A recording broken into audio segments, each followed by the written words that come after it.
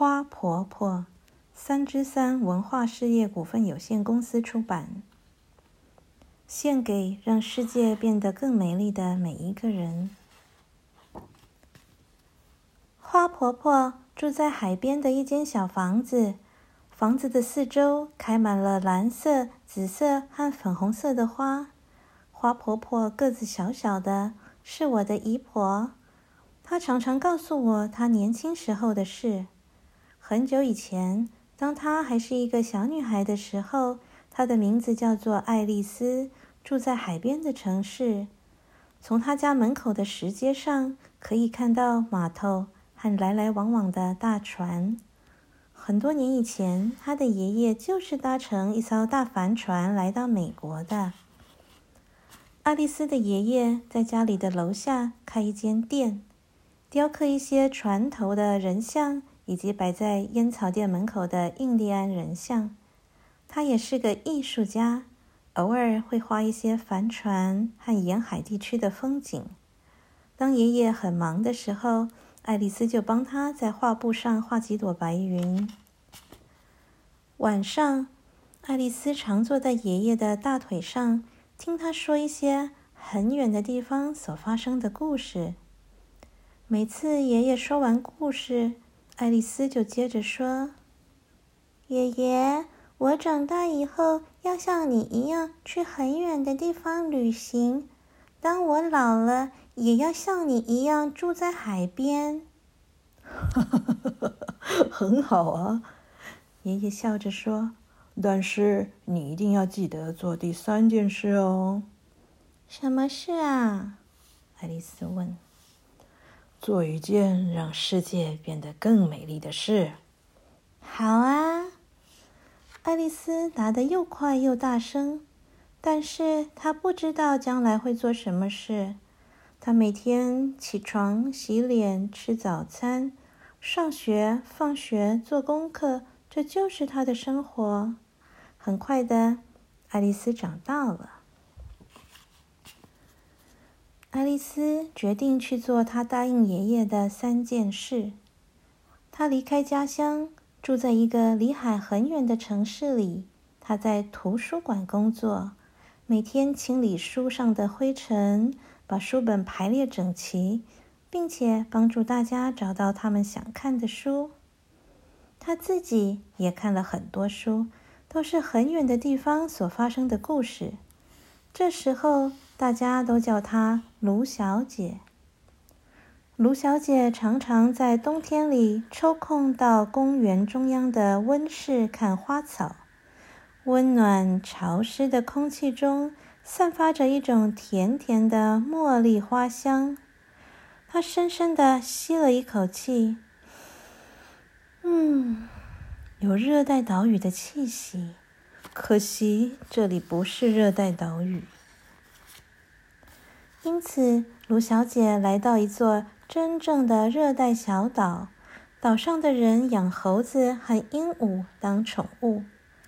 她到海边散步，捡一些美丽的贝壳。有一天，她遇见了渔村的村长百瑞佳。百瑞佳对她说：“你一定累了，到我家坐一下吧。”于是，卢小姐到百瑞佳的家，认识了他的太太。百瑞佳拿出一颗绿色的椰子，请他喝椰子汁。他离开时，百瑞佳送给他一个漂亮的珍珠贝，上面刻着一只天堂鸟和一行字：“我永远记得你。”他感动地说：“我也会永远记得你。”卢小姐到处旅行，她爬过高大的雪山，穿过热带的丛林，走过沙漠，看到狮子在游戏，也看过袋鼠在跳跃。每经过一个地方，她都交了一些难忘的好朋友。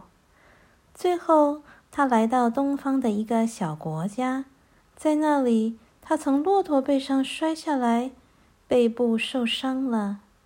哎呀，我真是笨手笨脚的。他想了一想说：“算了，我已经走过那么多地方，也许我该做第二件事，到海边找个房子住下来吧。”他说做就做，在海边买了一间小房子。从新房子的走廊上可以看见太阳升起来，横过天空，慢慢地落入海中。新房子的前面围了一些石头，他在石头中间开辟了一座花园。当他撒下花种子的时候，心里非常快乐。对了，我答应过爷爷要做一件让世界变得更美丽的事，但是做什么好呢？这个世界已经够美了。他常常望着大海，不断地想着这个问题。第二年春天，卢小姐背部的伤又发作，大部分的时间她都躺在床上。去年夏天，她撒下的花种子不知不觉的已经开花了。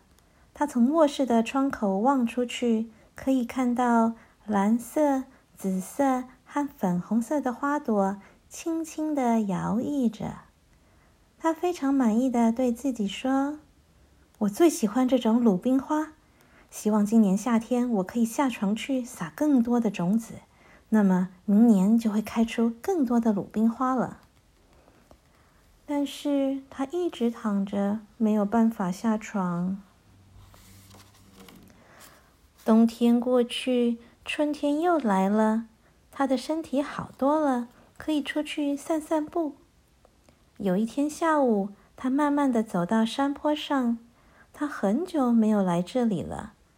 当他踏上山顶，忍不住惊喜地说：“我真不敢相信自己的眼睛。”原来那里开满了一大片蓝色、紫色和粉红色的鲁冰花。他高兴地蹲下来看着花朵。啊，一定是风和小鸟从我的花园里把种子带来这里。他忽然想到了一个很棒的点子，他立刻回家写信去订购了一大包鲁冰花的种子。整个夏天，他的口袋里装满了花种子。他一面散步，一面撒种子。他把种子撒在公路和乡间的小路边，撒在学校附近、教堂后面，撒在空地和高墙下面。只要他经过的地方，他就不停地撒种子，这里撒一点，那里撒一点。他的背再也不痛了。她每天都高兴地出去撒种子，大家都喊她怪婆婆。第二年春天，那些种子几乎同时都开花了。原野上、山坡上开满了蓝色的、紫色的和粉红色的鲁冰花，它们沿着公路和乡间小路盛开着，明亮地点缀在教室和教堂后面。连空地上和高高的石墙下面也都开满了美丽的鲁冰花。他终于完成了第三件事，也是最困难的一件事。我的姨婆现在非常老了，她的头发也白了，可是她还是不停地种花，每年都开出更多更美的鲁冰花。现在大家都喊她花婆婆。我常常和朋友站在篱笆外面看着她种花，她偶尔会邀我们进去坐，听她讲故事。她常说一些很远的地方所发生的故事。有一次我告诉她，我长大后要像你一样去很远的地方旅行，当我老了也要像你一样去住在海边。很好啊，花婆婆笑着说，但是你一定要记得做第三件事哦。什么事？做一件让世界变得更美丽的事。好啊，我回答得又快又大声。但是我也不知道将来会做什么事。